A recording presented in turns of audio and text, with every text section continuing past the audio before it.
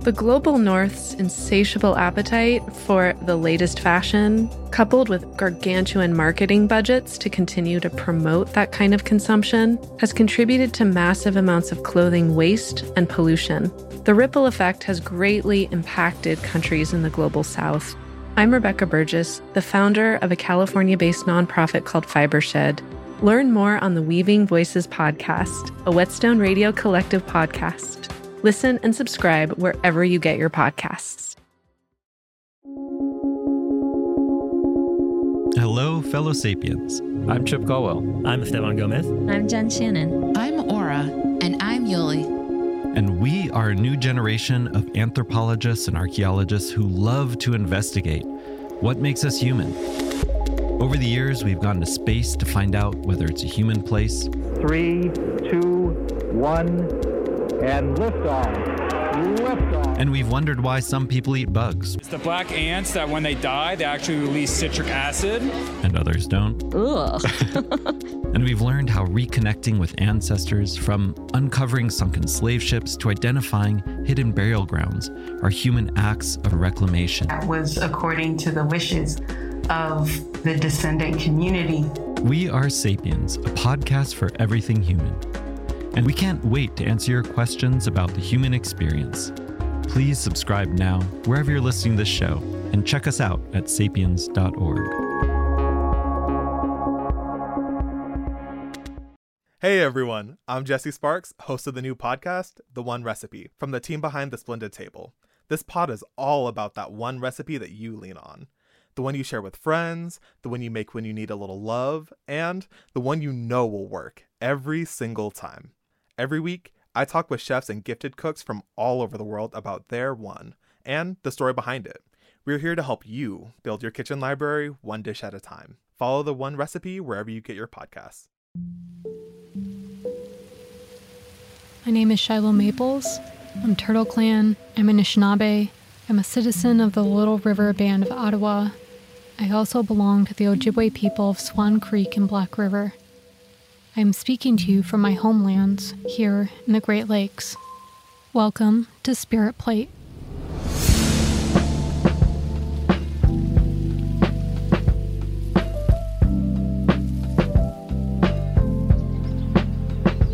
In this space, we will talk about Indigenous foodways as means of resistance, resilience, and revitalization. Within this growing Indigenous food movement, there is an incredible story of reclamation and intertribal solidarity. Powerful yet untold examples of natives resisting and thriving. The stories of our foodways are one of the greatest testaments of Indigenous brilliance and our beauty of spirit. But before we can talk about Indigenous people's food traditions and contemporary efforts to revitalize their food systems, we have to understand the history of disruption that makes this work necessary. In this episode, and throughout Season 1, we'll discuss some of the social, political, and historical reasons why the Indigenous food sovereignty movement is vital. By way of introduction, I'm sharing what inspires me to devote my life's work to revitalizing ancestral foodways, and I invite you to consider how this might look in your own life. I introduced myself in a particular way, in the way that my elders and teachers have taught me, and when I do this, I'm sharing who I am.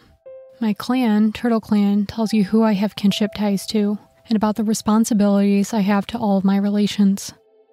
My introduction tells you which Indigenous nations I belong to, Ojibwe and Odawa.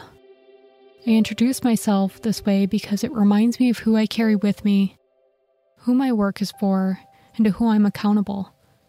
It reminds me of my ancestors, who are the foundation of my existence and my work, and it calls them into being with me. This introduction also positions me in relationship to this place that I call home. It grounds me in all these relationships and what it means to be a person of the Great Lakes.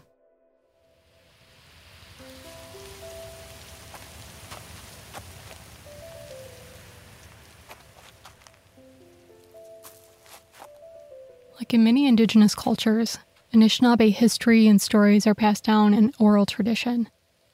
In the sacred stories passed down from my Anishinaabe elders, it is said that the first human was put down on earth where the fresh and salt water meet, in what is now known as the St. Lawrence Seaway. In the beginning, our ancestors lived there on the East Coast, until a set of prophecies came to our people. Among them, it was foretold of newcomers and the destruction that would follow them. It was said that our people would be destroyed if we did not move westward. These ancestors were told to follow the path of a particular shell and trace the waterways until we found food that grows on the water. So that's what they did. They migrated westward until they came to the Great Lakes and found our sacred manoomin, or wild rice, the food that grows on the water. All along the Great Lakes, various small groups broke off to establish settlements in places we consider our permanent home, and the place which we must care for. I tell this story first because my ancestors' story is part of my story, so I must start by acknowledging them and their journey. I also share this because it illustrates how, as Indigenous people, our identities, histories, spirituality, and traditions are inseparable from our respective ancestral territories. The very fabric of who we are is defined by our relationships to the inhabitants of those territories. All of those plants, animals, and humans that we live in relationship with. As an Anishinaabe person, when I look out over the landscape of my homeland, across the Great Lakes region, I see all of these human and more than human relatives that I am connected to. I am a person of the wild rice, from the grand rivers and wetland marshes that raised me. I am from the Three Sisters Gardens, abundant and nourishing. I am of Sleeping Bear Dunes and Manitou Islands, of sturgeon and whitefish. I am of grandmother oaks and grassy meadows, and of wild strawberries. My sense of identity is deeply rooted in those relationships, and this relational worldview shapes how I see my role and purpose. As Indigenous peoples, our cultural teachings are our original instructions or ethics of what it means to be a good human. As people of an oral tradition, these cultural teachings are often passed down through storytelling, whether an old sacred story or a more contemporary narrative. The wisdom of our ancestors guides our daily lives, reminding us why we live in a particular way. These stories remind us how we, as people of a particular place, live sustainably and maintain good relationships in this place. From this perspective, practicing our place-based foodways goes beyond basic sustenance. They affirm and renew relationships, nourish our hearts, and are part of how we uphold our responsibilities to our relatives. Whether we are a seed keeper, farmer, forager, chef, practicing and preserving our foodways also makes us historians and cultural memory keepers, passing on the stories of how our peoples and our more than human kin have evolved through millennia together on this shared landmass. Every time we learn a new recipe, plant a seed, and feast together, we are helping to transmit knowledge, technologies, and skills from one generation to the next, just as others did for us. As we retrace our ancestors' foodways, we also pick up their languages, their ceremonies, and their knowledge. We know that food does not exist separately from culture, history, or place.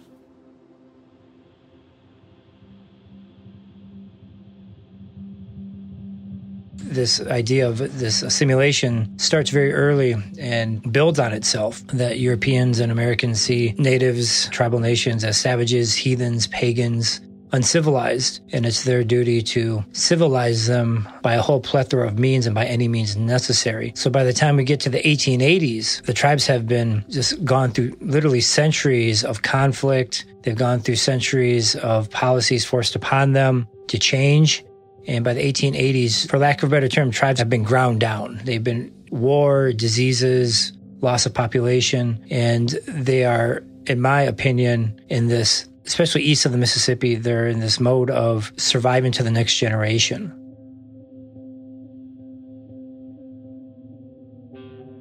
The long history of colonization has had debilitating impacts on Indigenous communities. From the very beginning of colonization, food and land have been weaponized against Indigenous peoples. During the American Revolution, scorched earth policies instructed armies and settlers to burn entire fields of crops and slaughter herds of animals to starve out Indigenous peoples, and to coerce them into compliance. During the treaty era, treaties were made between indigenous nations and colonial powers so that Europeans could obtain land. The hundreds of various treaties outlined the conditions under which this land was exchanged and outlined the responsibilities of each party. The indigenous nations would cede the land and various promises were made in exchange, including retaining hunting and fishing rights, foods, and other resources. But inequalities were baked into the treaty-making process from the start. Indigenous communities with the oral traditions and relational worldviews did not anticipate colonial notions of land title and resource extraction. Even if the terms of the treaties had been scrupulously honored, any conflict of question about the terms of the treaties were decided by colonial legal authorities. The colonists' deliberate refusal to understand indigenous worldviews resulted in the erasure of indigenous rights without technically violating the letter of the treaties. And then, almost all of the treaties were eventually broken.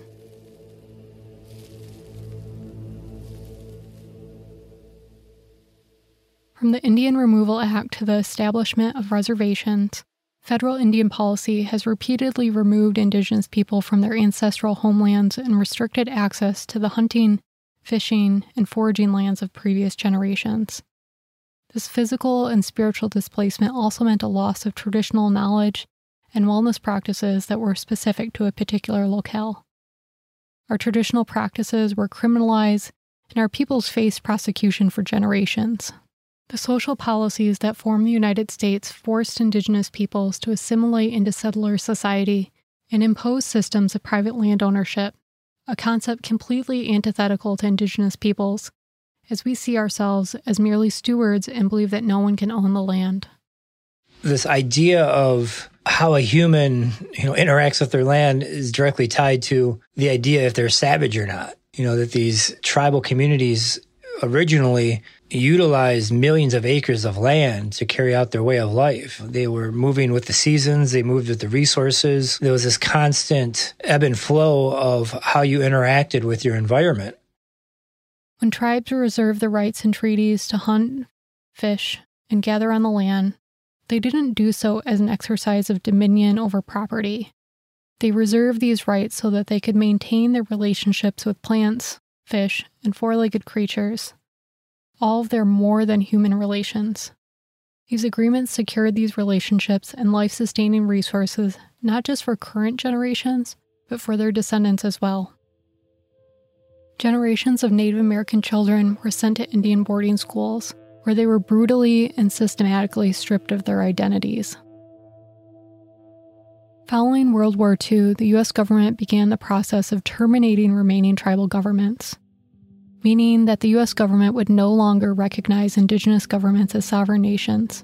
Urban relocation programs of the 1950s incentivized Native American people to leave reservation communities, displace many Native individuals to urban centers. Over the following decades, tens of thousands of Native people were forced into city centers across the United States. Native people often face isolation and disconnection from their communities and land-based practices. This displacement made it easier for the U.S. government to terminate its relationship to these nations and abandon its treaty responsibilities.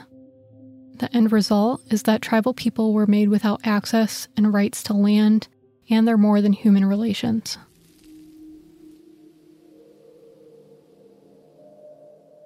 Here on Turtle Island, also known as North America, indigenous peoples have endured over 500 years of genocide, disenfranchisement, and oppression. Indigenous communities have been systematically stripped of their autonomy, knowledge, and skills, and social systems that once enabled healthy living. Policies determining where and how indigenous people could live were made with neither consultation nor representation from those communities. This has resulted in a social environment and food system surrounding indigenous populations that is not inclusive of their worldview and practices and actively undermines their well-being. The full list of policies, systems, and institutions that have marginalized indigenous people are too numerous to name and discuss here, but are an integral part of this larger story and the reason this podcast is necessary.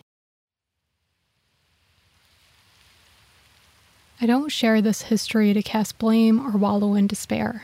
However, I firmly believe that we must know where we have been in order to understand how we've gotten here. There must be a common understanding before we can move forward. Each of us that consider this land home have a responsibility to know the history of this place. We cannot claim to share an honest story of this land or our food without including Indigenous peoples' experiences. A critical understanding of the journey that led us here needs to become a more common understanding before American society can give life to a new, more equitable food system.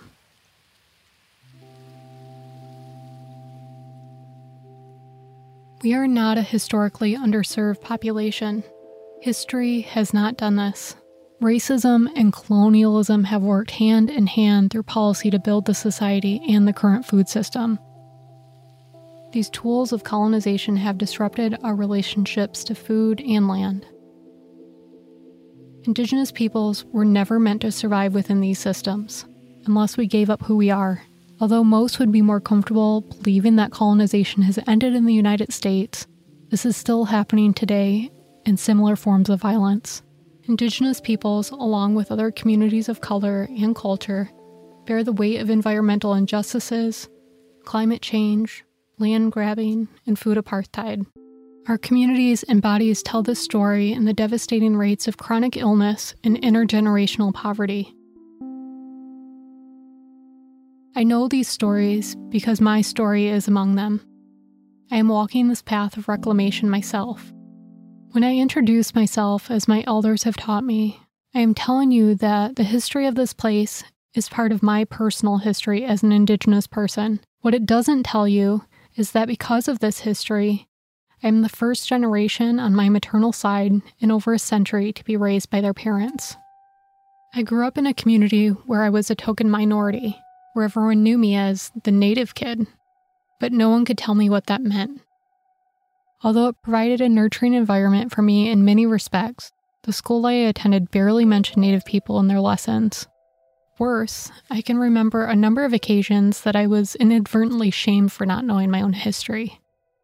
My teachers wanted me to share what it meant to be Native, but I didn't even know what it meant for me to be Native. Over the years, I sought out the clues and pieces of this identity anywhere I could find it.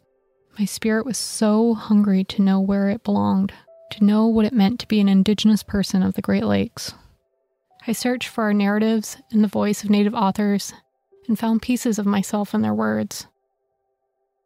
I asked questions that Native families and communities have been taught not to speak of, and slowly I have filled gaps of family history. And there, I found stories that were all too common in Native communities. As I uncovered these hard-earned truths, I began to have a better sense of who I am and where I come from. But it was growing and eating these foods that has truly reconnected me to the rhythms of the natural world and grounded me in the unique qualities of this particular place. I learned our plants and recipes, and they tasted like home. Similar to how the food that grows in the water, wild rice, led my Anishinaabe ancestors to their home, our traditional foods have guided this lifelong journey and process of coming home to myself. This journey has led me to my work as a community organizer and seed keeper in the Indigenous food sovereignty movement, where I've worked alongside Indigenous communities, my relatives, for more than a decade.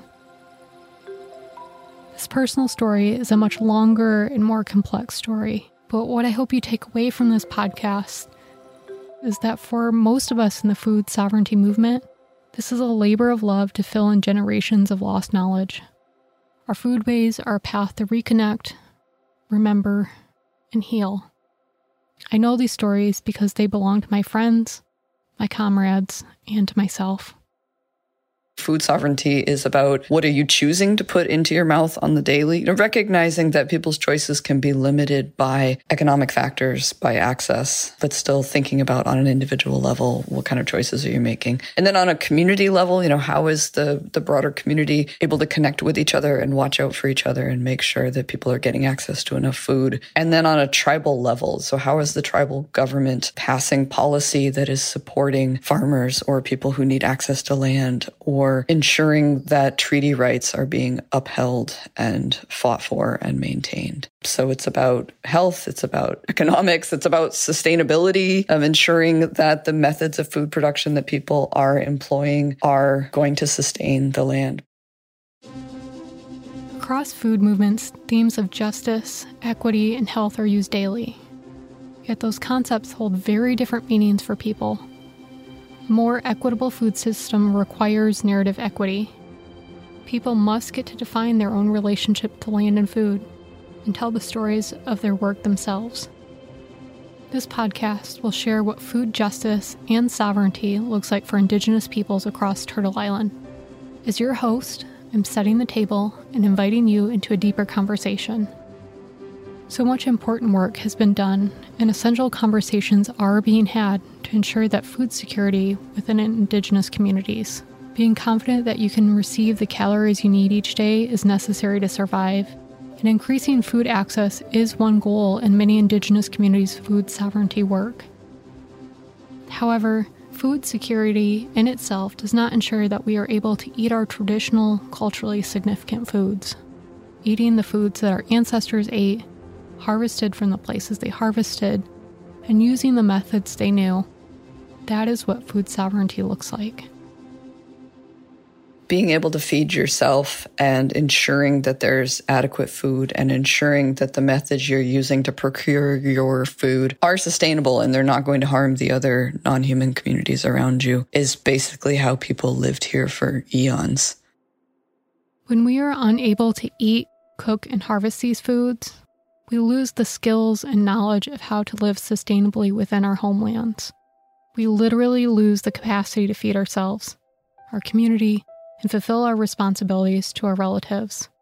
And when that happens, we're not able to practice and pass along the teachings that have sustained and nourished generations. When we are neither allowed nor able to maintain our traditional foodways, we're not just losing food, we're losing culture, and the world is losing knowledge of how to live in a particular place. If Indigenous people have to give up part of their identity to have their basic human rights honored in the current food system, then this food system isn't for them. I work and stand firmly within the Indigenous food sovereignty movement because this is the only food movement that is dedicated to fighting for Indigenous people's full human rights, including the right to maintain our traditional food systems on our own terms. The Indigenous food sovereignty movement recognizes that the preservation and revitalization of culture is essential to the long-term and holistic wellness of our communities. This is a movement that allows our communities to not only survive, but thrive. And in that respect, other food movements simply fall short for me. If food sovereignty means advancing a community's right to define its own food system, then part of this work is also to reclaim cultural and spiritual relationships to food. The Indigenous food sovereignty movement, through its activism and cultural revitalization efforts, is providing our communities an opportunity to return to a relationship with the land and each other on our own terms. This podcast is a space for Indigenous peoples of Turtle Island to tell their own history and shape the narrative of our communities, especially as it relates to land and our relationships to food. Many of the stories about Indigenous people that exist, both in media and in people's minds, are full of falsehoods and have been constructed by people outside of our cultures. This means that generations of Indigenous peoples, like me, have had to learn about our own histories elsewhere, through someone else's interpretation. Furthermore, Indigenous communities are often invisible to the larger society, or are spoken of in the past tense. This invisibility harms our peoples and nations, as it often reduces us to stereotypes and creates false notions of pan-Indianism. It is true that our communities have been greatly impacted by colonization, and that it has destabilized our food systems. And despite all of colonization's best efforts, our ancestors created something quite beautiful and astonishing: us. We are living proof that we are not a conquered people. Our people have always adapted to rapidly changing social contexts and environmental conditions within our respective homelands.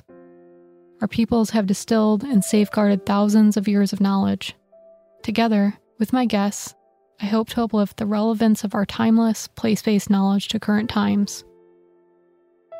Indigenous peoples have been actively stewarding and managing their respective ancestral territories for as long as we've been here. This continent has never been some untouched wilderness. The North American landscape, as it was at first contact, was a direct result of Indigenous knowledge, technologies, and stewardship.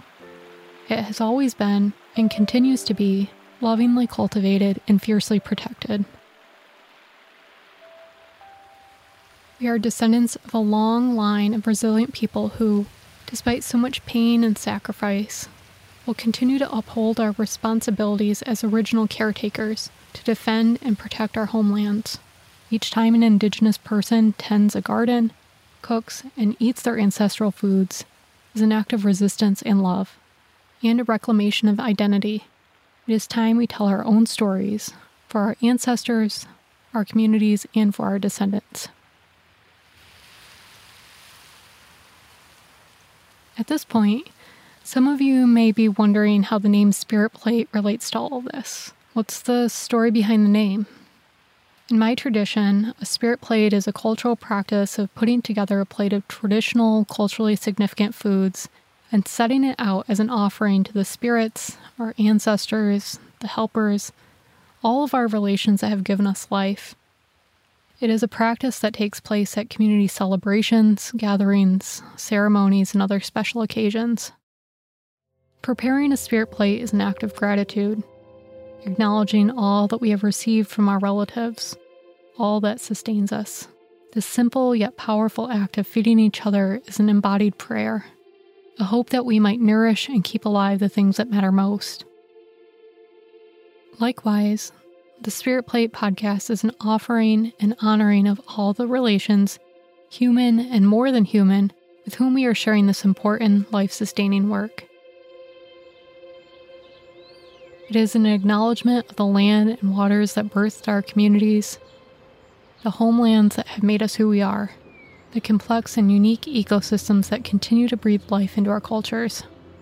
It is an honoring of the generations before us who embodied the meaning of resilience, those stewards who have safeguarded this knowledge and the skills that we would need to live Minopimazawin, a good life, those whose brilliance and tenacity lives on deep within us.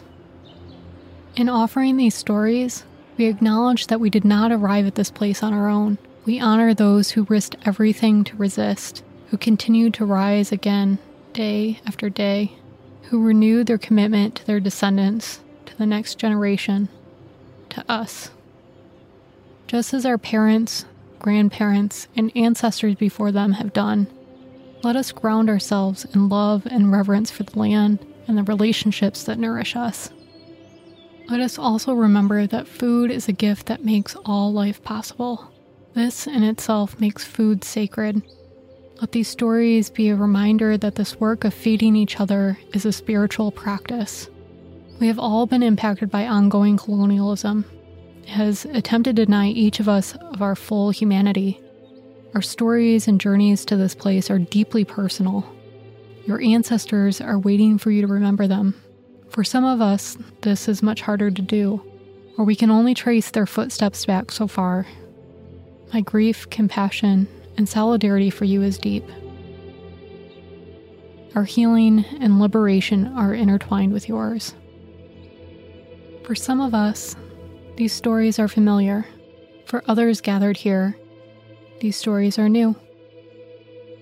I'm so grateful for you joining us at this table. Let this gathering be an act of remembering and reclaiming who we are, as peoples rooted in place and kinship, and collectively as humankind. Let this feast of stories be an offering of spiritual nourishment and an honoring of people worldwide who are continuing the tremendous work of preserving and revitalizing their ancestral foodways. We all have inherited the world we live in. None of us here are responsible for the past, but we are responsible for the world and the food system we leave to our descendants. So, let us begin. From the heart of the Indigenous food movement, this is Spirit Plate.